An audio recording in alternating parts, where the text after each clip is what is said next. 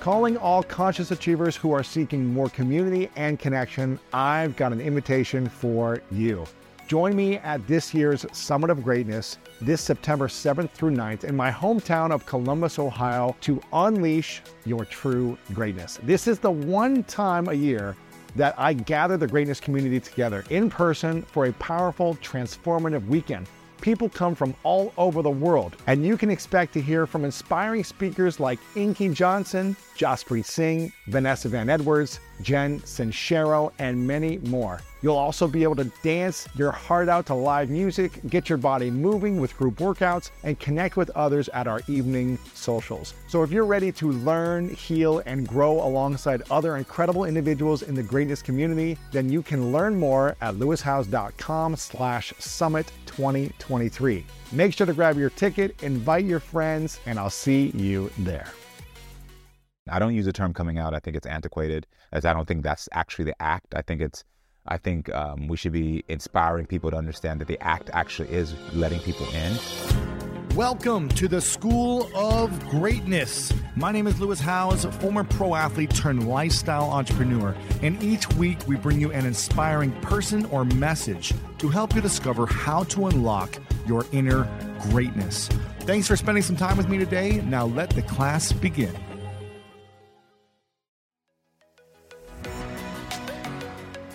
Very excited to have you here because you have been leading the way in really in culture and humanity and helping people live more authentically in their lives through your story, through your message, through your own talk show, and through, again, the way you live your life. So again, I want to thank you for being here and thank you for living authentically. I appreciate that. Can I share with everybody what I just told you? Sure, go ahead. I'm a big fan. And I spent the last year, I spent every morning waking up to you, which for me, as someone who grew up in a Christian household where we woke up and we read the Bible, to have somebody that you want to replace that sort of like the sort of connection that I got through feeling connected to spirituality with your words and your guests, powerful. So I'm so happy to be here. I appreciate it, man. Here. Yeah, I appreciate it. I'm curious, one of the things I appreciate about you is your authenticity. And I'm curious, when do you think that became very important for you to live an authentic life and to speak into this for others? And also, was there ever a time you felt like you were very inauthentic in your life? Yeah, ages 5 to 23, pretty much inauthentic. Inauthentic all the entire time. Really? It was a survival mechanism because I started to identify as gay early on, and I grew up in a immigrant household. So I'm first generation American. My family is Jamaican and Cuban. There was a lot of homophobia back then.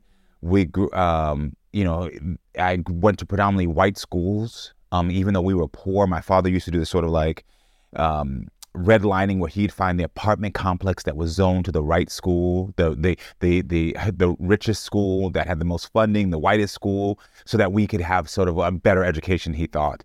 And so that just caused me to have like complete identity crisis. When you're coming into school with your lunches being curry goat and not peanut butter jelly sandwiches, you learn very quickly you got to figure out how to make people like you. And my authentic self at that time was not cool enough to people, and I wasn't strong enough to be my authentic self. Really? I had nicknames all through high school, through elementary school. It started off with, unfortunately, racist teachers who... The teachers would call you nicknames? They would immediately. They would say it was difficult to even try my name. So within the first day of any class, it'd be Camaro, cuckoo, kaka. You know what? I'm just going to call you KK. I'm just going to call you KB. I'm just going to call you... At one point, I was called Jason, and this is not a lie. Anybody who went to high school with me from freshman year to junior year might know me as Jason. No to way. This day, I'm not joking. And don't ask me where Jason came from. You know what I mean? I also was known as Junior, and I'm not a junior. Like, my father's name is not Karamo. I'm not a junior. But it was just because everyone felt that some other version of me was the better version. Really? And I was not confident enough to tell them that the version of myself, just who I was enough. And I didn't have language to know that. And I think most people, as you know, still deal with that. where somebody in your life tells you some part of your authentic version is not enough. And it is your job to have to understand that you have to fight against that. You have to practice behavior so that you believe it. And you have to let them know, because that was the piece that was for me that was missing. Because as I started to find myself, I was like, but I still got to let yo know that I am enough, and that you don't get to give me a nickname. You don't get to tell me that my lunch is wrong. You don't get to tell me that my authentic self is not enough. And so after that, it was on and popping, because at that point I was like, I have nothing to lose now. Right. When was there someone that inspired you to step into that authenticity and knowing that you were enough? Was there a moment? Was there a breakdown where you said, I'm going to own who I am fully, all parts of me? I would say that it was hip hop culture in the 2000s, which might sound weird because, I mean, hip hop culture in those early 2000s wasn't so embracing of the LGBT community. But for me, young 23 me who was putting on a do-rag and a 4X white t-shirt felt very confident in who I was because of watching these hip hop artists ascend to success, be confident. I found an identity in that. I found strength in that. And I walked through this world with a sort of like, this is who I am. And so it wasn't a person, but it was these individuals that were like, these are the communities I'm coming from. And even though they weren't my communities necessarily, I was inspired by it because hip hop just made me feel like I was invincible.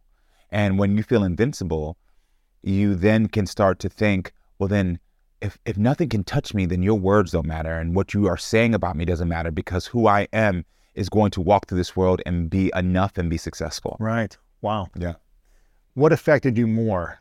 Words that people said, looks, energy that they brought to you, just disapprovals of certain things about you. What was the thing that affected you or hurt you more?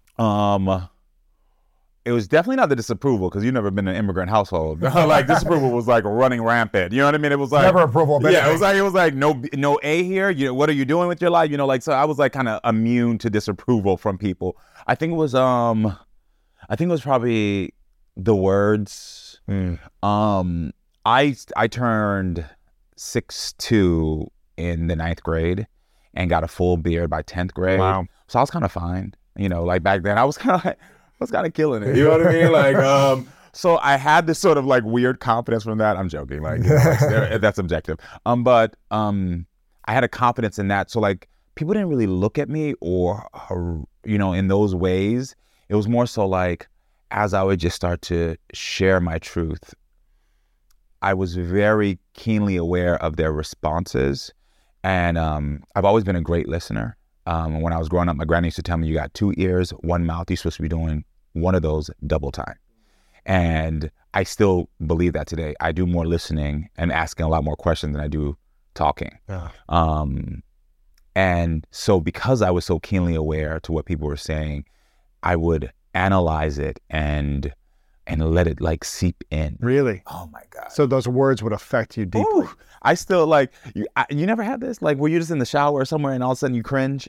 I call them cringe moments. And all of a sudden you're thinking about something that happened 10 years ago and you're like, did I do that? Oh my gosh, why didn't I say something? And you start to play a moment in your life that shouldn't be out of your memory, but it just pops up. Has that ever happened to you? Of course. Yeah. Happens to me. And like, what was the thing that you remembered the most? That was the cringeworthy moments, the memories that affected you years later, that still impacted you 10, 20 years after the fact? I think a lot of it is like when I didn't stand up for myself, like the moments that I knew, or I didn't stand up for someone else who was similar to me in identity or expression.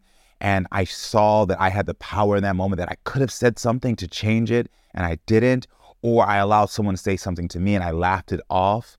Like those are the moments when I cringe a lot, and I'm more aware because like, people say stuff and you're like, if you're one of out of 1,000 in a corporate environment, a school environment, and your family, and someone says a joke and everyone else finds it funny and you have to kind of like, yeah, kind of laugh with it. Those moments now for me, I cringe on them and they'll pop up like the weirdest times. And I'll just be like, oh, I can't believe I let that ride. I can't believe I let that slide. But I've gotten through those days because I practice a lot more patience and grace with myself. Yeah, self-compassion and self-love. Yeah, I practice those things constantly. On a scale of 1 to 10, the self-love scale, if you were to assess yourself, where would you be? 10 being you love and accept yourself fully for who you are today. Yeah. 1 being you hate yourself completely and have no self-respect and no love. Where would you be in that scale in this moment?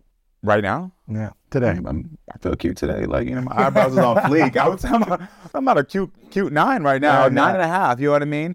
I wouldn't say 10 because one of my biggest things, I always believe that we have to keep growing. And so, like, I never want to hit the peak. Sure. I think growth is always great. But one of the things that you've heard me say that I consistently try to teach people is that you have to practice. You know, no one told me my entire life until I figured it out that you have to practice your self-esteem. The same way you get up in the morning and you walk into the mirror and you want to tear yourself apart immediately. You're like, oh, this isn't fit. This doesn't look cute. Oh, I don't look great right here. And oh, look at my skin here. We practice saying negative things, but how often do we practice saying positive things? And so I practice my self-esteem consistently. So when I get a question of like, how much do you love yourself right now? It's always going to be higher because I've now become an expert at practicing my self-esteem. But it doesn't mean that there's days that I need a little bit more practice. I need a little bit more effort in that practice. Just like you could play against a team and you can beat every single one on the sports team. And then you get to that one that's like, hold on, we know what it is to challenge you. And that's the day I got to practice more. And those environments happen. Like today, I haven't had any, but there's been moments that I walk into, networks and they'll say some BS. And I'm like, okay, if I let what you say to me get to me, it's going to destroy me.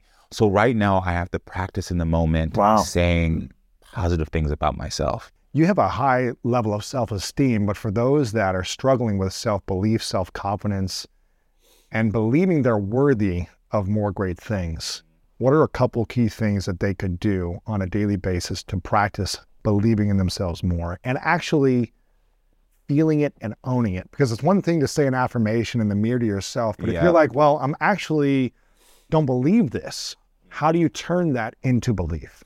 Yeah, so one of the things that I don't like them affirmations really too much. I promise you, I don't give a lot of affirmations out. People always like, give me an affirmation I can say in the morning. And I'm like, girl, I ain't got one for you. And the reason being is because affirmations remind me of those, those live, love, play things you get from Marshalls. Yeah. And like those are cute to be on your wall. You'll look at it once, you'll feel like, oh, happy by it, and then you forget it.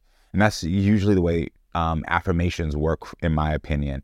So for me, the first step always, if you're on that journey to find that self-love, is we got to first figure out, when did you lose it?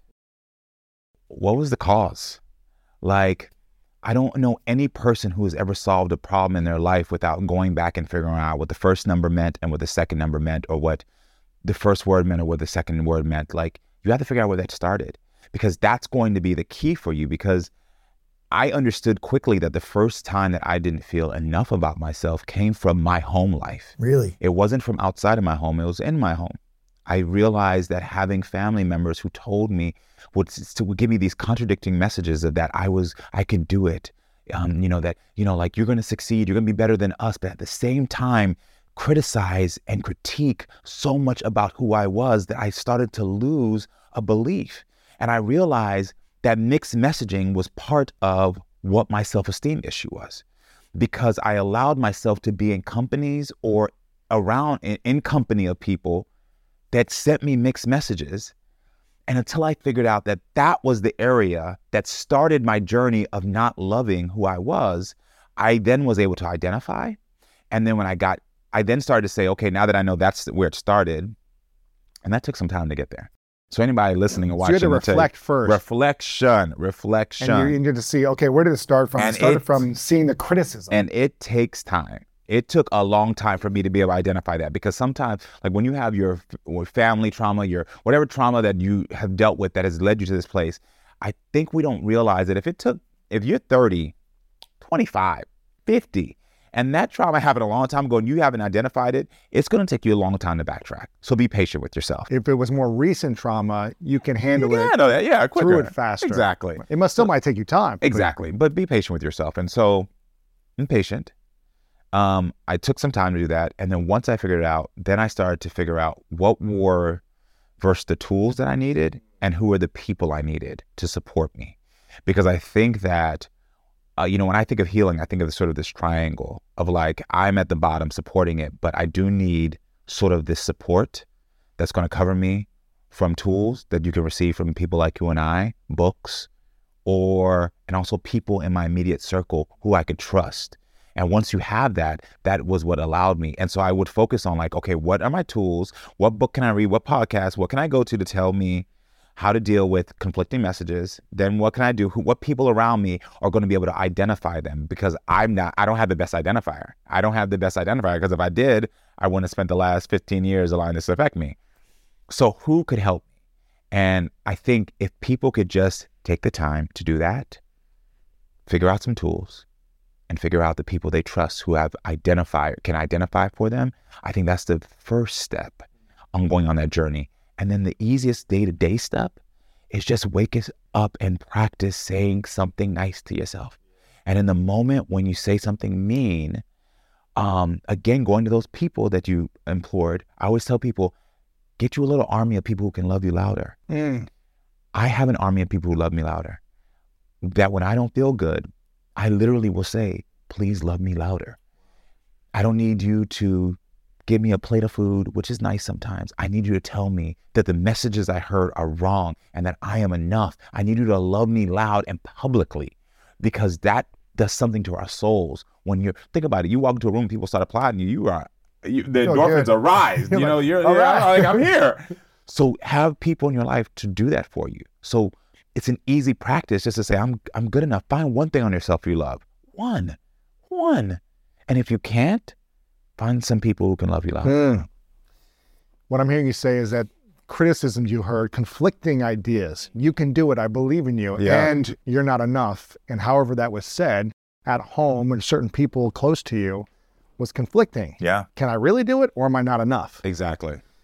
How can we learn to take coaching from people we love, parents, siblings, partners, friends, without looking at it as criticism and feeling like we're never able to make it? How do we learn to decipher the information, the words, and not let it affect us so deeply? That's a difficult process. And I'm not going to pretend. I think sometimes we try to give easy solutions, and that is not easy, because especially if you have trust issues. So are we speaking to people who have trust issues, or are we speaking to people who don't have trust issues? Because if I have trust issues, it's going to take me a while to discern if your words or if your coaching, as you said, is really for my benefit.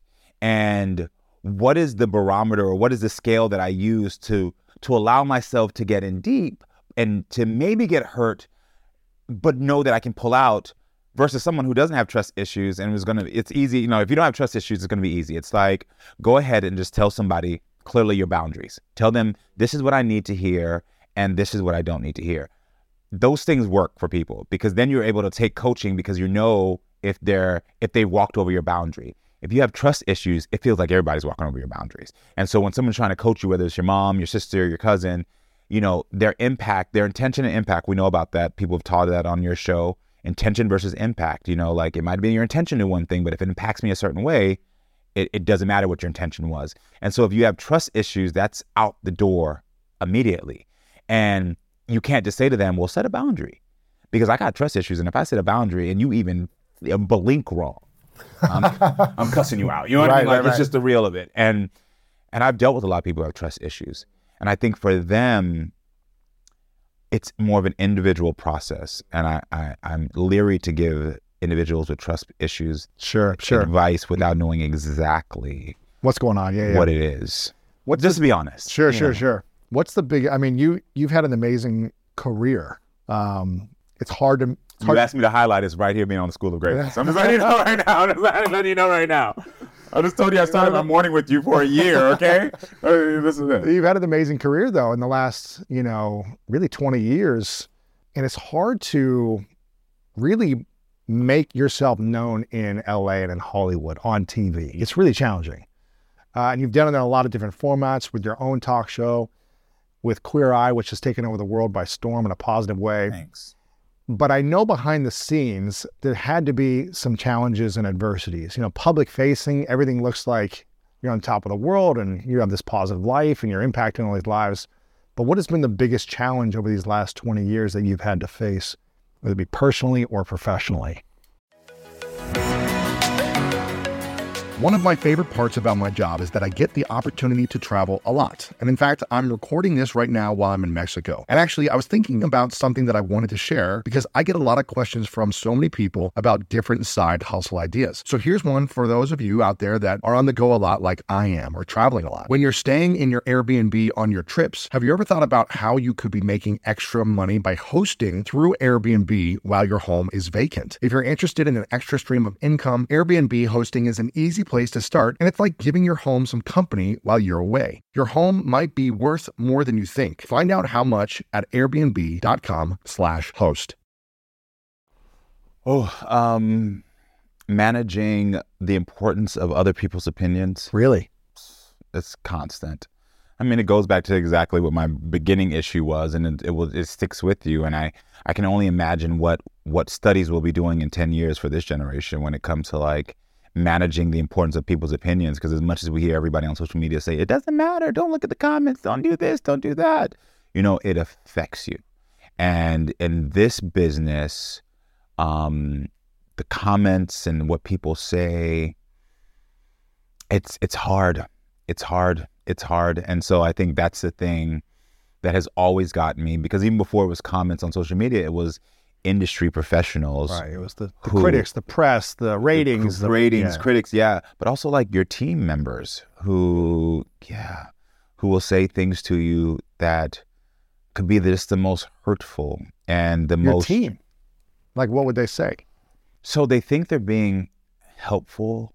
I've never had anybody, like I play football. So I had coaches critique my body, and it felt normal because they were building my body to be able to compete in this sport. Being in television, for some reason, the commenting on our bodies when we're not doing anything physical, like I could understand if I was in WWE and was on TNT every night, whatever. Understand? Talk to me. You're my agent. Talk to me about what my physical body looks like. But if I'm going in for a role and the casting director likes it, why do you feel the need to critique? Why do you feel the need to say something? And it's that's the thing that just gets you, because you have to navigate the importance of like whose voice matters. And it took a lot of practice and time for me to figure out how to be louder than other people's comments. Really? Yes. It took me time to learn how to speak up when I hear other people's comments.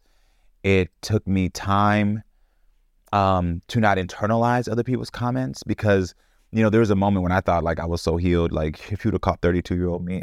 You thought you were healed. Like nothing could affect you. He was Superman. Really?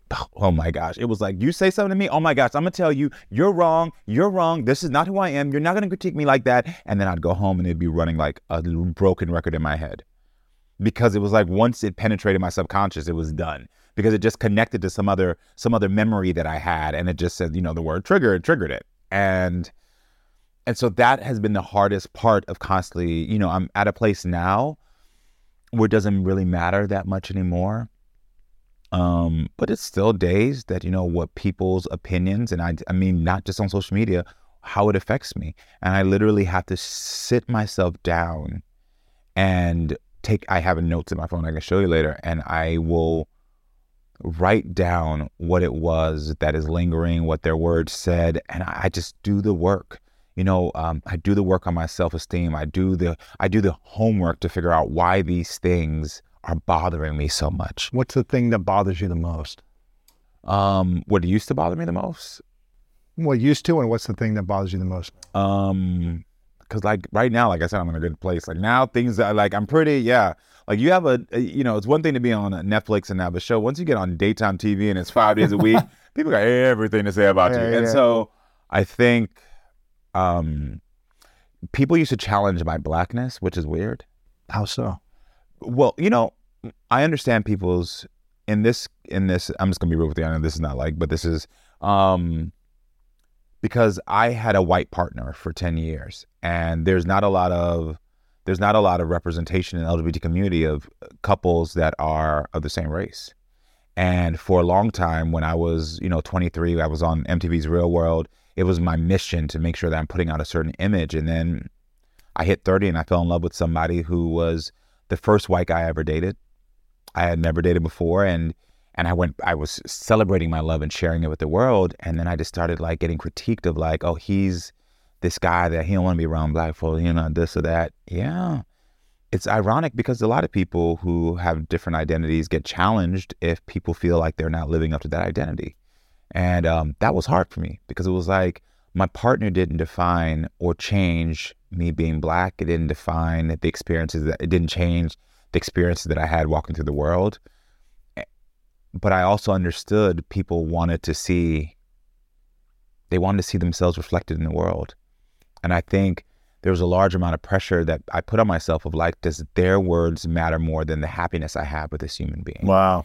And so, to correlate what, this whole thing. And that was something that like bothered me for a very long time. It caused many arguments in my relationship where we were happy and then I would just almost sabotage it because I was like, really? No. You would sabotage it. But you knew that you guys were having fun. It was a great connection. Happy. He was a great stepfather to my kids. And but you would sabotage it. I would literally sabotage it because I would see something online that someone would say like, oh yeah, here goes another black gay guy dating a white guy. And I would be like, you know what? I'm tired of you. I'm breaking up. And I would sabotage my own happiness because I couldn't navigate someone else's comments about me. I couldn't navigate and manage what was important. And I couldn't navigate how do you want to, because we're givers. We want to give people what they desire so that they can feel seen and they can feel heard. That's always been my intention. And as I got older, I realized that can be a fine line with people pleasing, and so, yeah. And so it was something that bothered me that then I had to grow through and say, well, how do I define, I have this one life. This is mine. This is all I have. And if I fall in love with who I fall in love with, I would love for it to be what other people want it to be, but it can only be what it is for me. And I've learned that now. And now I don't put these pressures on myself to live up to anyone's expectations. I love who I love, and that's just what it is. And I encourage the media now, this is where I've shifted. I encourage them to now don't highlight my relationship, highlight the ones that are not seen enough. And that's sort of like where I've learned, how do you navigate a voice and how do you navigate that? Like, it's not about me anymore. But if I can support you with the small bit of power that I have to help someone else's love or relationship be seen, then that is what I should be doing here. So that person who needs something to feel seen and feel like they're heard can still get it, but it doesn't have to be on me anymore. How has things shifted in, being in a different relationship, knowing what you know about the past, sabotaging certain things? Do those tendencies come up sometimes? I don't sabotage anymore. Again, my happiness is my happiness, and it feels good to say that. And I tell people that all the time. I'm like, my happiness is my happiness, and you don't get to dictate my happiness. And I don't go home and I don't spiral over someone's opinion of my happiness. I don't spiral anymore over someone's I'm not even gonna go there. I don't spiral anymore over anyone's opinion of my happiness. And it's a beautiful, freeing thing. Why do you think it's so hard for a lot of people in the world to be happy for what they want and not worry about the opinions of others, the criticism, the comments, or needing other people to do things for them to be happy in a way that they want it? Why do you think it's so hard for people to be happy? Well, most people haven't made the choice to be happy. And that's just the truth. I was doing this speaking event the other day, and for some reason on my heart, I just asked the audience, how many of you are choosing to be happy? How many of you wake up in the morning and make that a choice that you make? The same way you choose what shirt you're going to put on and choose what outfit you're going to wear and choose what cologne or perfume or whatever it is, the same way you choose to put gas in your car. How many of you choose to be happy? And most people don't.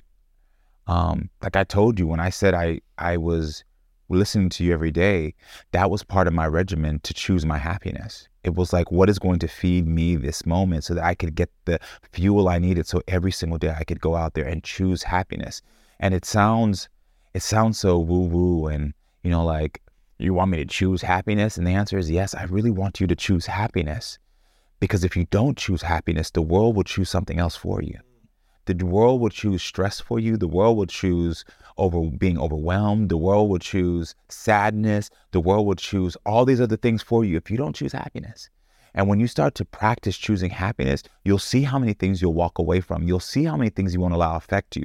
And so I think that's the first step that people have to do, is start to choose happiness. And I'm not some guru for saying that. It's something that people have been telling us for years, but no one is telling us that it is a daily practice. Wake up and choose happiness, because you deserve happiness. Absolutely. Amen to that. Yeah. I can hear you say this, and I'm in the same frequency. This is something that I do consistently. It's a choice for me. Even when I feel overwhelmed or stressful moments, I shift into happiness pretty quickly because I have perspective. Yep, I just got back from Guatemala. I was in the jungle around kids that really have nothing. We're building schools out there, and they're just happy to have a place to go and learn.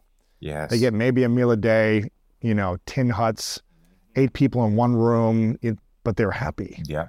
And so having that perspective allows me to, doesn't mean I still don't have challenges and problems and things happen, but shifting into perspective and gratitude allows me to choose happiness a lot better.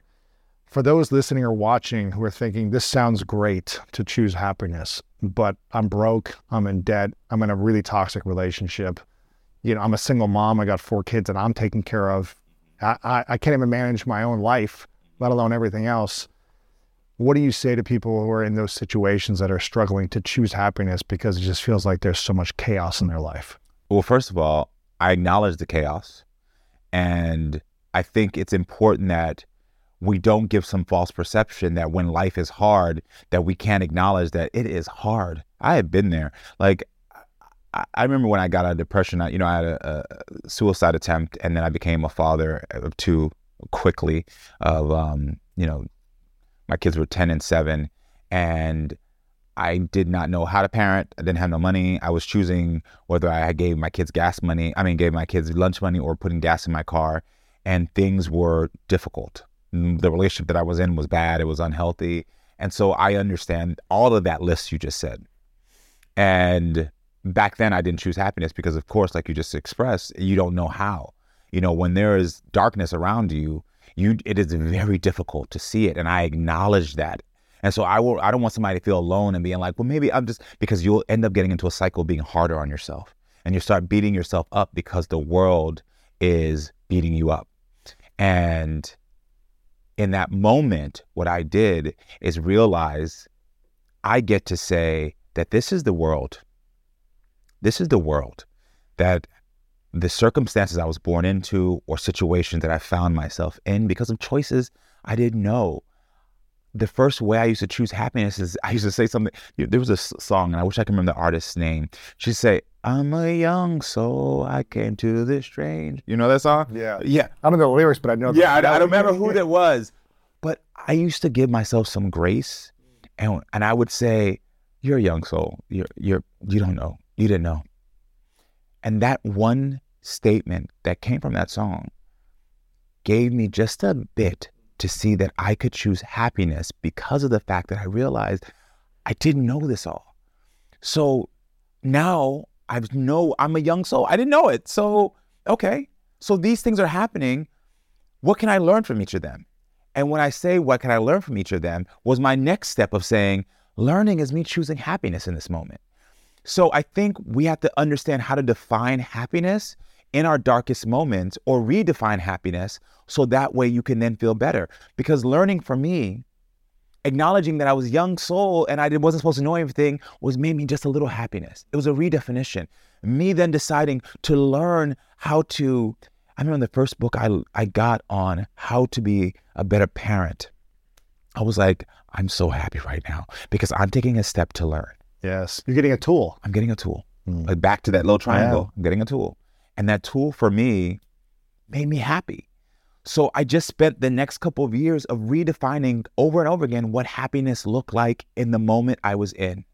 And I think if more people can do that, instead of looking at happiness is supposed to be on the beach, happiness is, smiling kids. I don't know what happiness is supposed to be for you, because like some days I'm like, okay, these kids just got out of school, went to school on time.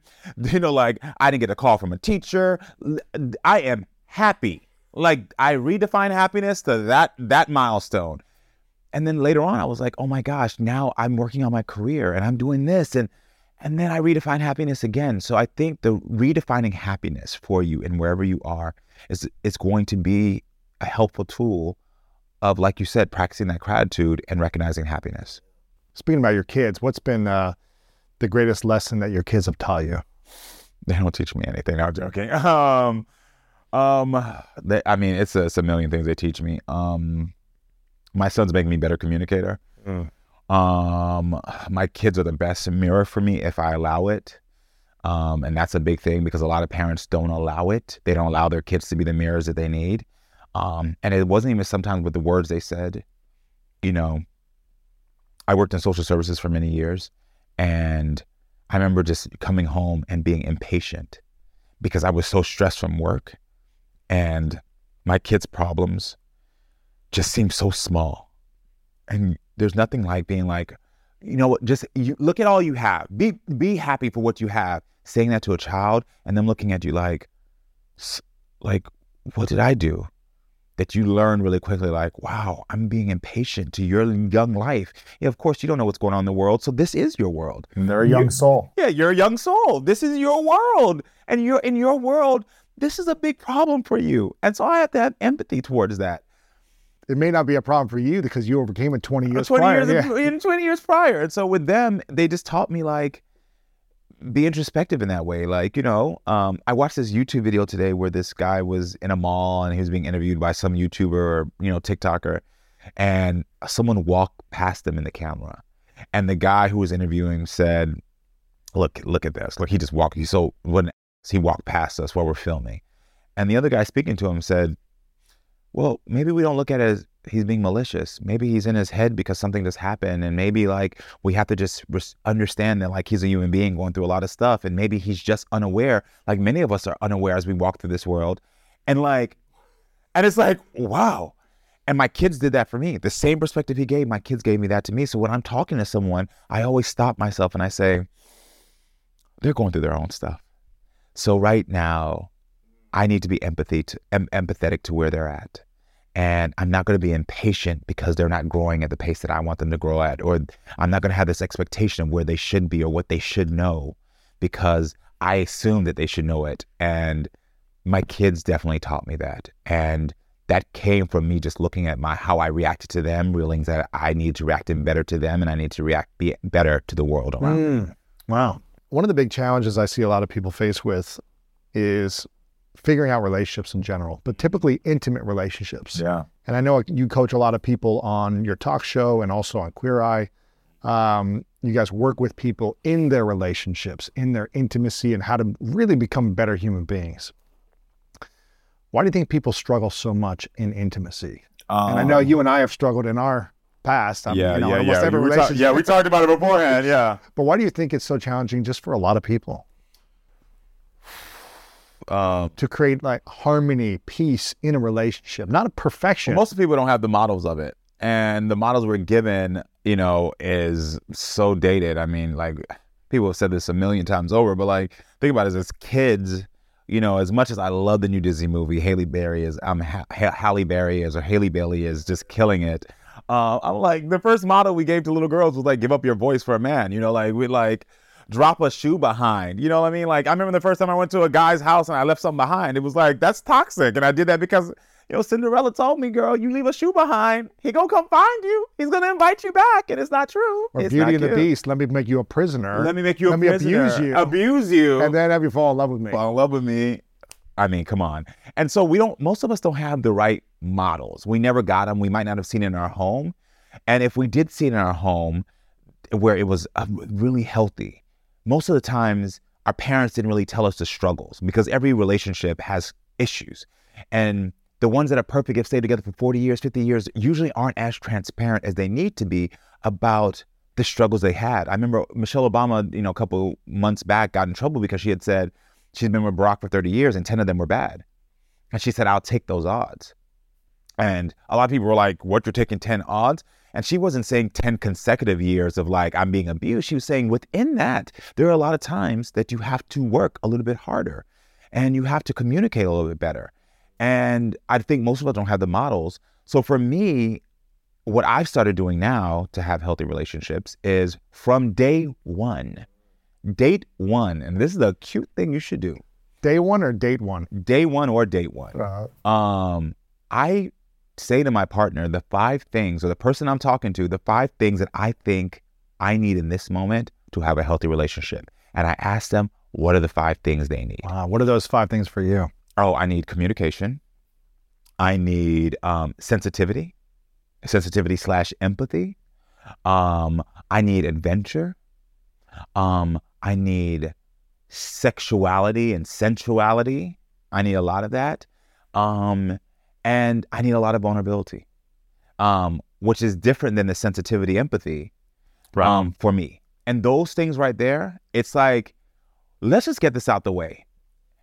Do you understand what those 5 things mean? And if you don't, I can give you some time to explain what those things are. So when I say I need adventure, it doesn't mean that we need to be jumping out of planes every weekend, but it does mean at least once a month, we need to be a priority and we need to find something that's out of our everyday life to do together. Because I don't ever want to get into a routine with you. When I say that I need communication, that means that in the hardest moments of our life, I need to know that you're not going to walk away, that you're going to talk to me. It doesn't mean that I can't give you space to cool off or to, get your time. But even that is a little bit of a deeper conversation of like, what is that space and time? And I think too many people go through the happiness and the joy and like, the excitement and the endorphins of it all. And then when those moments come, you have no baseline to say, well, I told you these were what I needed. Right. And I don't know what you need either because you never told me. What are the things that are important to you? Because I think the more you can be honest and transparent about what you need and not being like, well, I need somebody who's like, money and I need no, because it's really more of that emotional and mental thing that you need that in the hardest moments is what's going to make you or break you. Yes.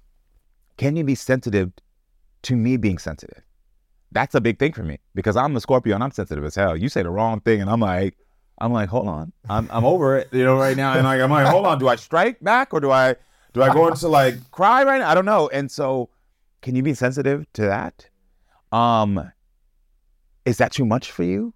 And I think that if more people could have those conversations from day one to create a foundation and understand that those things could change and you got to check back in on those things. Yeah. Because in 3 years, that might not be what I need anymore. And it might not be, your list might not be what you need, but are you really having those conversations? And if you're already deep into a relationship and you see that there's areas that, you need to work on, go back to the basics and say, what are the 5 things you need? What are the 5 things that you need that are going to make you feel? Because like sensuality and sexuality and that stuff for me, a lot of people get older or even young relationships and it starts to become not a priority for one partner or for both. And that could break people up. Right. Or make them start to cheat. So we have to come back together and re-engage like, what is the level of sexual intimacy that you need so we stay connected? Yeah. So you come to these 5 things day one. This is what you did with your current partner. Day one. Now, I told you the day me and my partner met, I thought it was a booty call. Yeah. And then we spent 8 hours together, not even a single drink talking. And that was on the list of things we talked about. That was one of the things you talked about. He showed me his bank account on their first night. Wait, the number to log in or how much he had in the bank account? He showed me his bank account. Oh, wow. And it wasn't something that was like, I'm showing off. It was, we were having a conversation about financial stability. I think that's so important to talk about all the, maybe it's not day one for everyone in every dating experience, but I think it is so important. Why can't it be day one? Let's have our conversation. Why can't it be? I agree because this is what I did with Martha, my girlfriend. Uh-huh. The first day we had a lot of these conversations. And one of the things that we talked about was priorities. This wasn't day one, but this was pretty quick within our dating experience before we got committed and exclusive. She was like, what are your priorities in life? Yeah. The old priorities question that every man gets eventually, right? Mm-hmm. And I said, are you sure you want to hear the truth? Yeah. Because in the past, I felt like I had to skirt around the truth because there would be triggers or fear or reactions. I said, are you sure you want to hear it? She said, yes. I go, you may not like what I'm about to say. And you may not want to hang out with me anymore. So just be aware, you're asking for this. Yeah. She said, what is it? And I said, my number one priority is not you if we get into this committed relationship. And no woman wants to hear, or no other partner wants to hear, you're not number one. Now, there's context around this. Yes, of course. My number one priority is my health, my spiritual, emotional, physical health. Yes. Because if I have bad health, I'm not going to be good for you. So for me, that's why my health is my top priority, so that I can be of service to my number two priority, which is still not you. Doesn't mean you're not a top priority, but the number two priority at this season of my life is my mission, my purpose, what I feel like I'm called to do at this season. Yes. And that is what I'm up to currently. And it doesn't mean I'm going to neglect you. I'm not going to have time for you, but you need to make sure that you don't pull me from my mission, that you support me and elevate me in being of service to my mission, because it's important to me. Yeah. And if I feel like I'm pulled from it, then I'm probably going to resent the relationship. But if you are a full alignment that my number one and number two priorities and what they are, you're going to feel like the biggest priority in the world. You're going to feel like number one. You're going to have more time for me than ever before. You're going to get the best of me, and you're going to have everything you want. Let me tell you something. This is why I was listening to you every morning for a year. Let me tell you something. You ever been to a black church? Did you come to a black church and come and drop this knowledge? Because the pastor just came out in you. That is amazing. But I think, good job. But I think, either I was attracting certain people or that weren't able to hear it with the context. Yes. Again, most people don't want to hear, I'm entering a relationship and you're not going to be my number one or two priority. But it's, again, building the context around it. Make sure that you support me in going to the gym, doing therapy, doing things to support my growth. You support me in my mission. You push me to go do it. And I'm going to give you all of me. So we are in line to what we're doing. We immediately told our partners what we need. And then from there, it starts to expand. I would tell you to stop prefacing with, you might not like this. Right. Because that you're already setting them up for something that you're unconsciously telling them. And it's like, they should like this. And they should then learn from it. Oh, of course, that's why you're together. Right away, she goes, yes. She told me like, yes, because she goes, every person I've been with didn't have a purpose. Maybe they had some skill or something they were doing, but they didn't love it. Yeah. They weren't fully invested in their mission in life. And they made her their purpose. This is what she told me. They were like, you're my purpose. She was like, no, I don't want that. Yeah. I want you to go do your thing, and then we can do things together. Amen. And so, she was on a healing journey, so she was more conscious in that way, that she wasn't insecure if her partner was out in the world doing their thing. So, but I think having those conversations like we did early on, for me, has set me up for a lot more peace and harmony. Yeah. Again, there's misunderstandings, and we got to go through stuff all the time, but it's harmonious in those misunderstandings. I might have to go reevaluate my list, because I'm going to have to tell Carlos. My new number one, Carlos, is me. I'm too codependent for that. It's not happening. And it's not about like me. I'm messing with you. I'm messing with you. But no, I joke because I actually think it's beautiful, and I think it's something that should be taught more. And I think I unconsciously know how to do that already. But I think the language that you provide in that is why I just said, amen. That more people need to hear that, is because that is such a powerful thing to be able to admit to someone else that my health and who I am is a priority. And I think it's beautiful because it just sets the tone. And you and I now are in a healthy relationship. We're both praying that we continue to grow with this person, the people that we're with, but at least it's healthy where we're at because of the fact that we made the choice to be honest and direct about what our foundation is. Absolutely. And I just wish more people could do that. I didn't do it for, in my teens and 20s and early 30s. I didn't know how to do that because there was more of a chemical connection. Yeah. That was fun and exciting and interesting. Yeah. But I didn't have the courage to have those conversations. I lacked the emotional flexibility, awareness, vulnerability to really dive in spiritually first. Yeah. And that chemical bonding created a heightened emotional experience that was like, okay, let's just have more fun together. Yeah, let's just hang out. Let's do this adventure. Let's do this, as opposed to having those conversations. And one of the early exercises we did, the first day we met each other, I was actually like, listen, I'm on a healing journey and I'm going to continue on this journey for the rest of my life. And we made an agreement early on before we got committed that we would do therapy together in the start of the relationship. Doesn't mean we're going every week or something like that, but just having someone we can both go to and just talk about our values. It is the best. Our vision from the beginning. Yeah. And it has given us so much peace because we create agreements. There aren't expectations, it's agreements early on. And creating alignment around agreements. Yes. And for me, that has given us just more, it gives me peace of mind. Yeah. More energy in my life. So that's one of the things that I feel like a lot of people, if they started to do these exercises early on, it would save them pain later. I 100,000% agree with you. We did another one where I said, let's do an exercise on values. I want you to have a notebook and me have a notebook. I'm going to give you, 5 minutes. I put some, meditative music on. I said, I want you to write your values down. Don't show them to me. I let her do this. And then I did it for myself. And then we shared them together without me seeing them first and be like, let me write down her values. And say, do we truly have alignment? It doesn't have to be a perfect match, but are we in alignment on our values? Yeah. Because if we're completely off, I might like you, we might have connection, but that might be a struggle in the future. Yeah. Doesn't mean we can't work, but it just may be, it's just information. How quickly did you do the values? So I did the values thing with Carlos. We did that in the first month. Yeah, same. We did it first month. Yeah. Yeah, it was powerful. Yeah. It was powerful. Sorry, I didn't mean to interrupt. Keep going. No, you're good. Yeah. The values exercise was a great one. And for me, the foundation really starts with values, shared vision, and shared lifestyle. And if you can get, it doesn't have to be everything perfect and the same. She grew up in Mexico. I grew up in Ohio. She grew up in a different religious background, but we have similar values. Yeah. And I think that's what has allowed us to both feel peaceful at this season of life. It's funny because we had that value conversation, like I said, within that first 3 weeks or whatever. And Carlos, though older in his 30s, had not let his family into his life regarding his sexual orientation. And so none of his family members, except for one brother who was also identified as gay, knew that he had any boyfriends prior. Never. They didn't know, or they just didn't choose to see it? They didn't know because he had never talked to them. He never let them in. I don't use the term coming out. I think it's antiquated, as I don't think that's actually the act. I think we should be inspiring people to understand that the act actually is letting people in.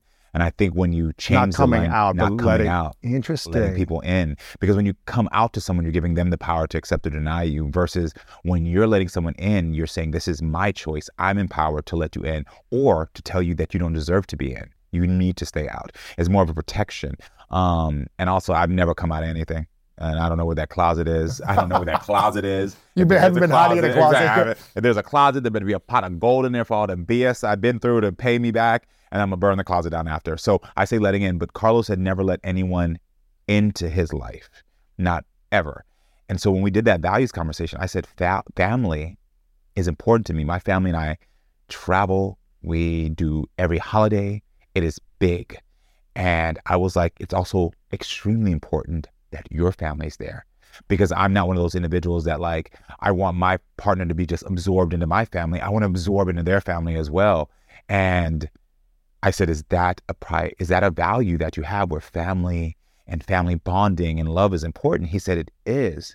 And I said, well, I'm not going to pressure you to let anyone in because that's not my journey, but we have to figure out how do those values aligned.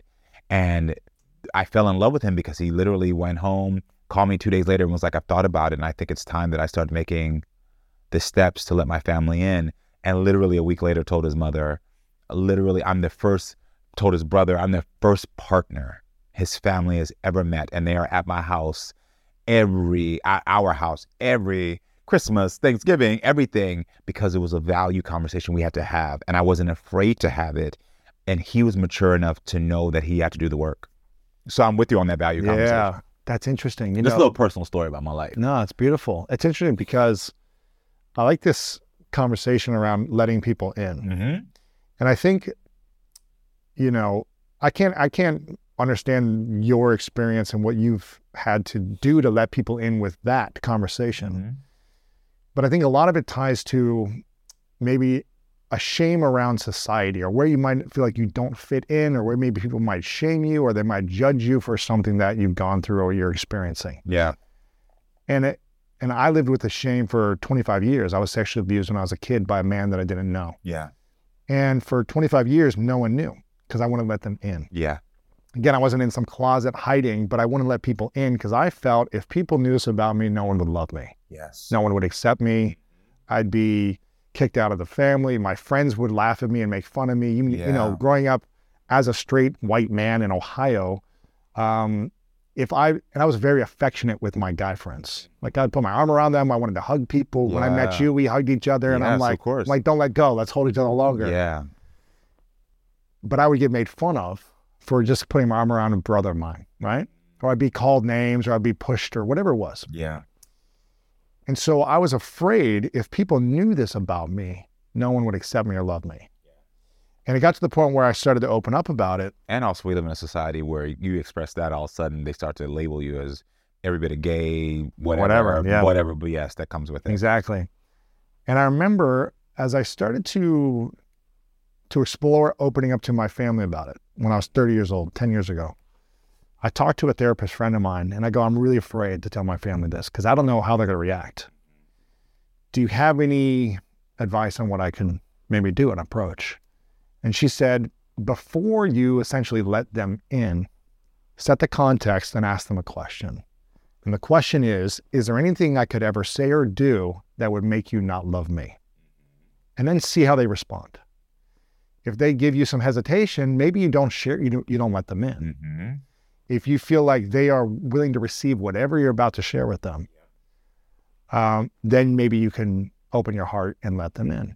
And that was a powerful exercise for me to do that with all my family members, and then eventually with my friends, which is actually scarier with friends for me. Of course. Like guy friends, are they really going to accept me? My family has to accept me, right? But are friends going to accept me? In the business world, all these things.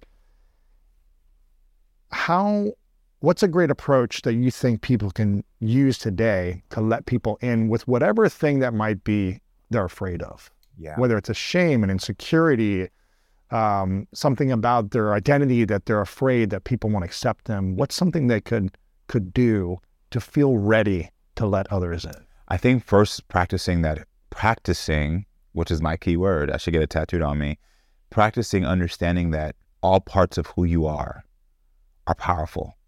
All parts of your story are not shameful. They're not ugly. They're beautiful. All parts of your story.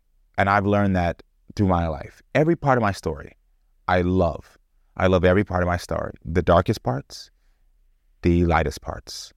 And I think practicing understanding that gives you sort of a power and an understanding to know that there's not a part of my story when somebody 300 years from now opens your book and reads it, they're not going to be like, oh, I hate this part, like rip this page out. They're just going to read it and go to the next page because they know it's a story that's continuing.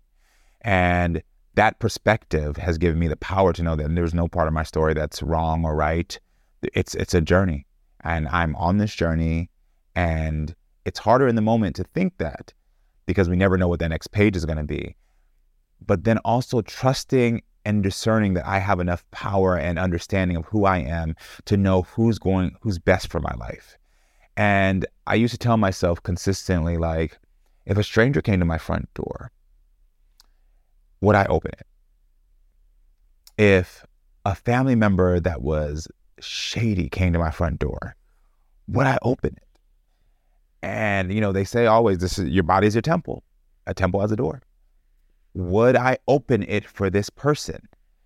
And understanding that I've already had discernment and clarity about who I'd let into my actual physical front door, that it gave me the same thing that I know who to let into my emotional and mental front door.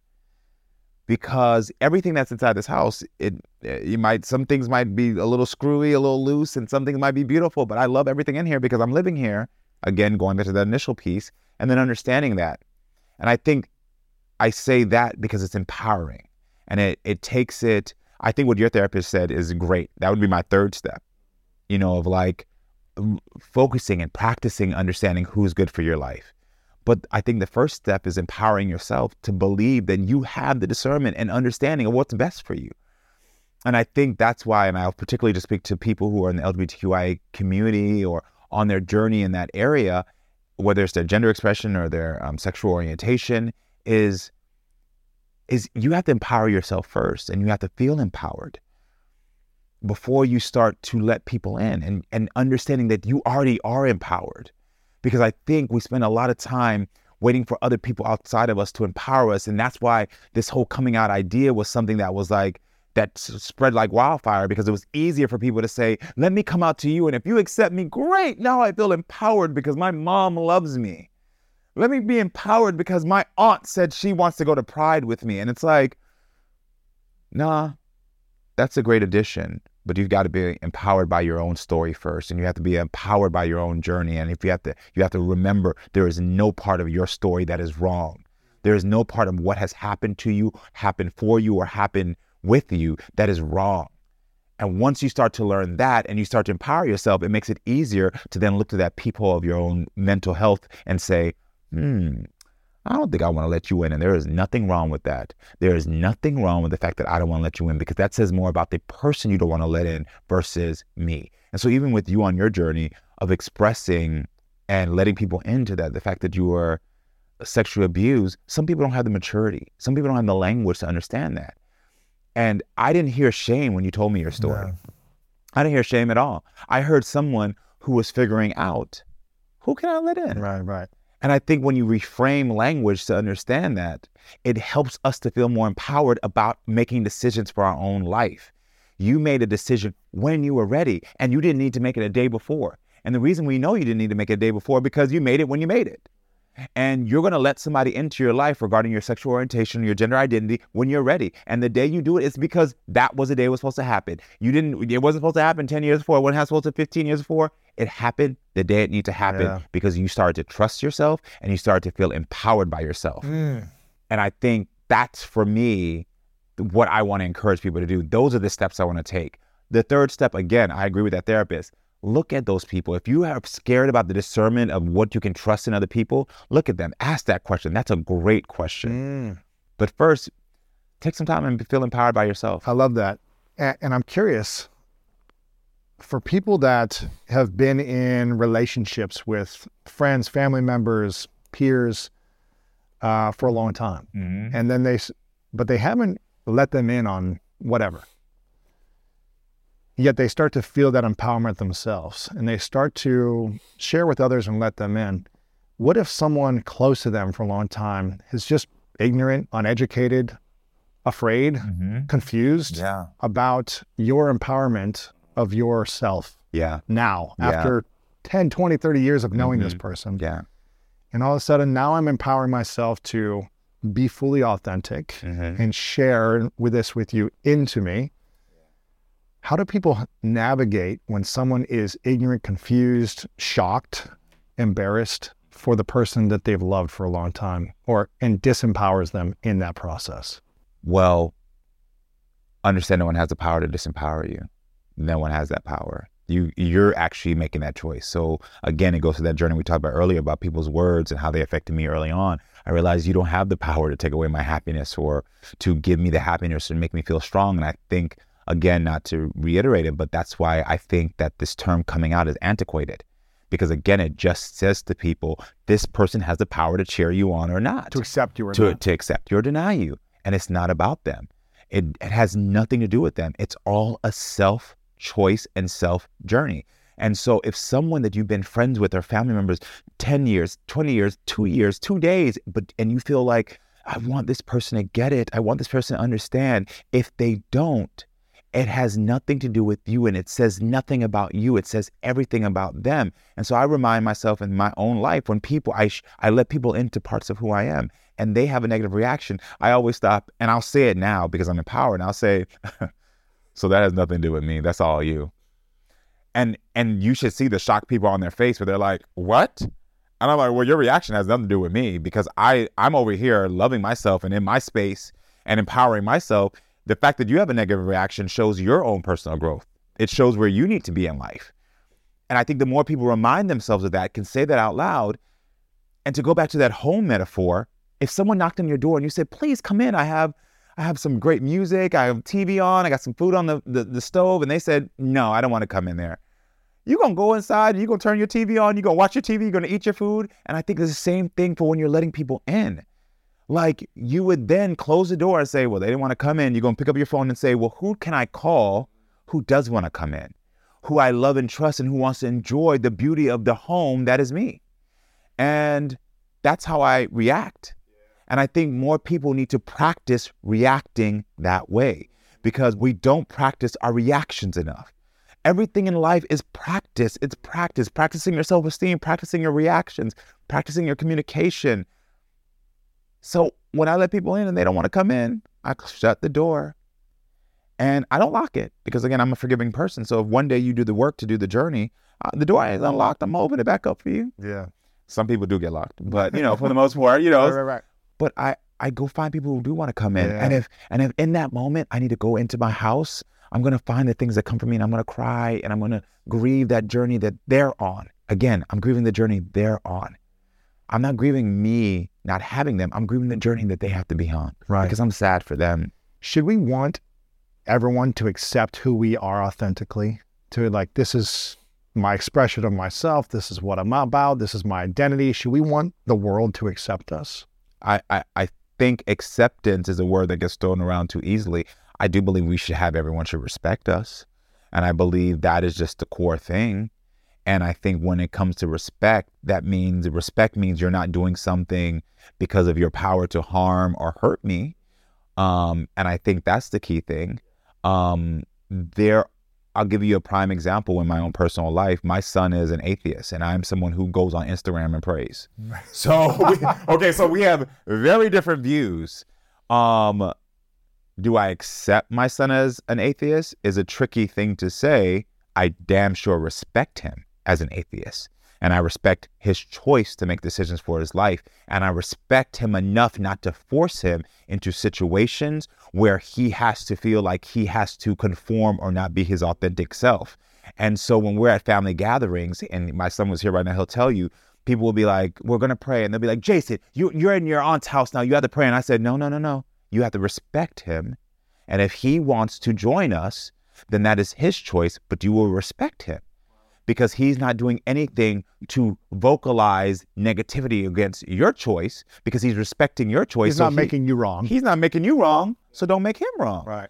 How do you navigate that when you have such a strong belief in something, whether it's religion or whatever? Yeah. You have a strong belief and someone close to you has a completely opposite belief. How do you navigate respecting, loving, unconditionally another human being, whether it's your son or anyone? How do we navigate that when someone we care about has a completely different belief around something? We'll go inward and ask yourself, was there a time you remember that people didn't love you and respect you? Was there a time that you felt alone, that you felt like you just wanted someone to just respect who you are?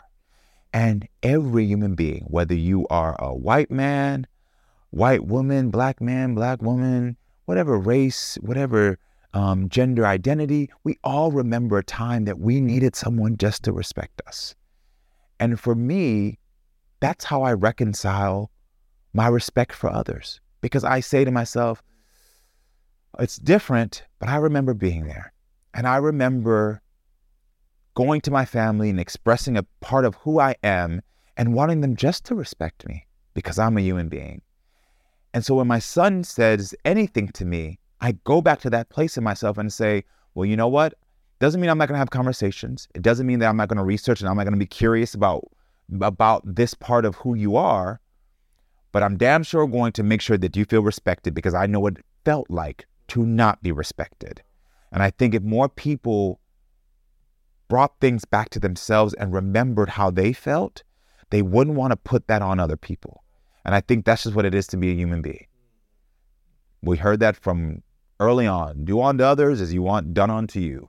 And I think, because this is such a time in our history where we see the anti-LGBTQI legislation, we see rampant hate, we see what people are doing, I just wonder if that was your own child or if that was you, would you want that? Would you want people to do that to you? Would you just want that? And I think if people just remember that feeling, maybe they would start to just show respect as they're on a journey to understand their fellow human being. Wow, that's beautiful, man. I'd love to talk to you for hours, but I want to I'm inviting you over to dinner. You and your let's girl do it. coming over. We're Y'all salsa coming over. dancing. We're having Okay, dinner. We're doing it. Making some tacos. Okay, we're doing it. I got a final few questions for you. Sure. But before I ask them, how can we be of service to you today?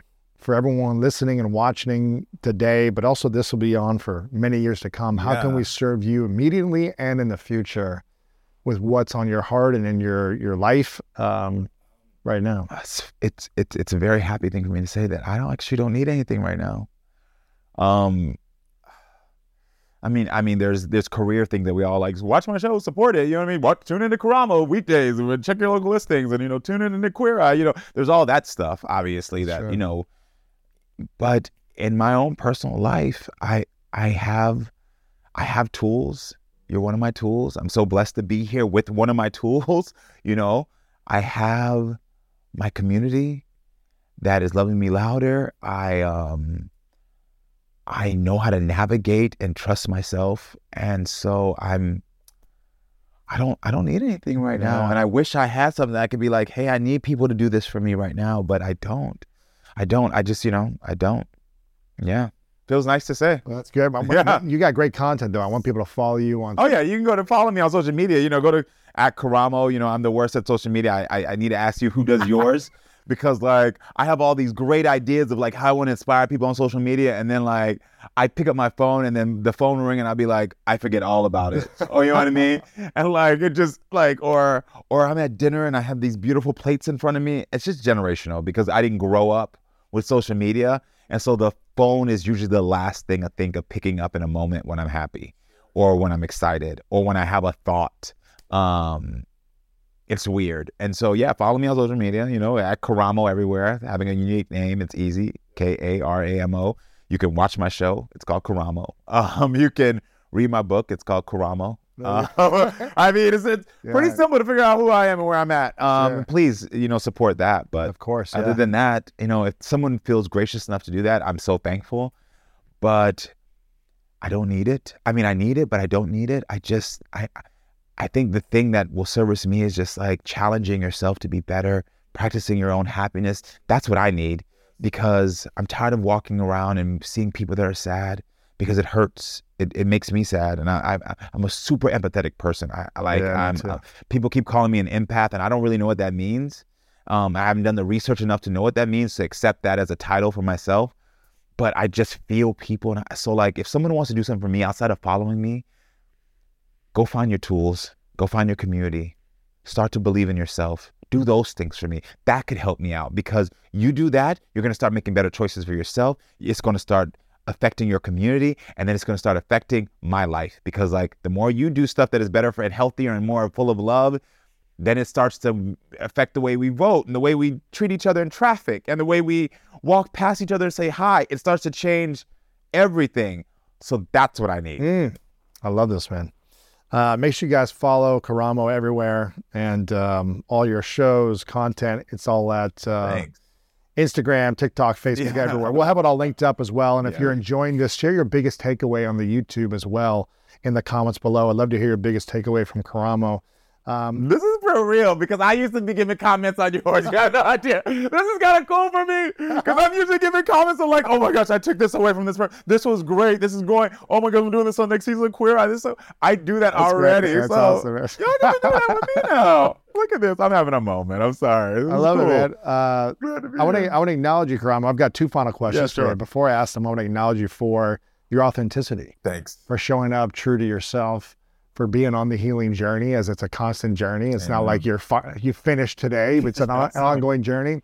And for accepting who you are and being empowered in yourself and allowing people to see you and hopefully they respect you. Not everyone may accept you, but hopefully people respect you. Thank you. So I acknowledge you for showing up and being in service the way you do with your show, with Queer Eye, the way you show up and serve people. I know you're a leader, you're a coach, you're a guide, you're a mentor. So I acknowledge you for all those things, my friend. Thank you. And this is a question I ask everyone towards the end. It's called the 3 truths. Mm-hmm. So imagine a hypothetical scenario. You get to live as long as you want to live on this earth, but then it's finally your last day. And you've accomplished everything you want to accomplish in your career, and you have a happy, beautiful life, and you have the family, you have the things you want. Yeah. but for whatever reason, it's your last day, and everything you've created has to go with you. So no one has access to the book and the content and the shows and all the videos, and this conversation's gone. Hypothetical. Yeah.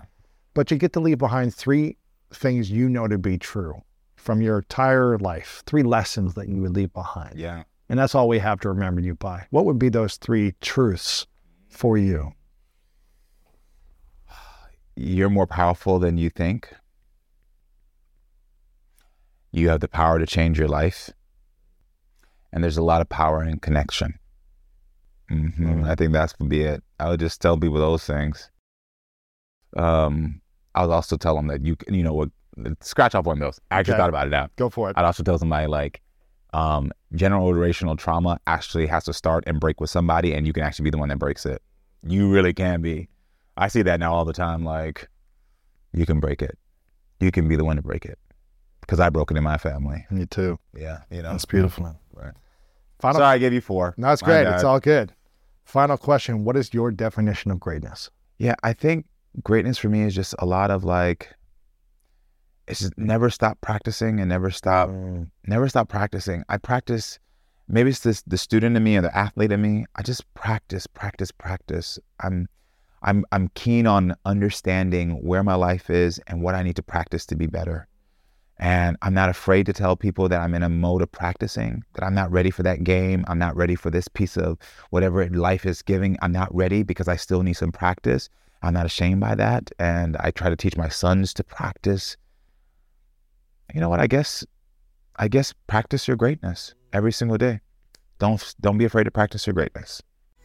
I hope today's episode inspired you on your journey towards greatness. Make sure to check out the show notes in the description for a rundown of today's show with all the important links. And if you want weekly exclusive bonus episodes with me as well as ad-free listening experience, make sure to subscribe to our Greatness Plus channel on Apple Podcast. If you enjoyed this, please share it with a friend over on social media or text a friend. Leave us a review over on Apple Podcast and let me know what you learned over on our social media channels at Lewis House. I really love hearing the feedback from you, and it helps us continue to make the show better. And if you want more inspiration from our world-class guests and content to learn how to improve the quality of your life, then make sure to sign up for the Greatness newsletter and get it delivered right to your inbox over at greatness.com/newsletter. And if no one has told you today, I want to remind you that you are loved, you are worthy, and you matter. And now it's time to go out there and do something great.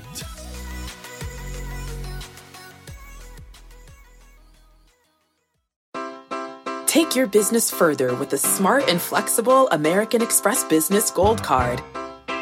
It offers flexible spending capacity that adapts to your business. You can also earn up to $395 in annual statement credits on eligible purchases at select business merchants. That's the powerful backing of American Express. Terms apply. Learn more at americanexpress.com/business gold card. At Metro, get an iPhone 12 with 5G and a dual camera system for $99.99. Take amazing pictures and share them instantly. And don't put up with life's yada yada. Yada yada. Like photo bombers. Zoom, crop out, yada yada. And bye. You don't take yada yada in life, don't take yada yada from your wireless provider. Get iPhone 12 with 5G with no activation fees and nada yada yada. Only at Metro by T-Mobile. Switch to Metro, bring your ID. This offer isn't available for customers currently at T-Mobile or that have been with Metro in the past 180 days.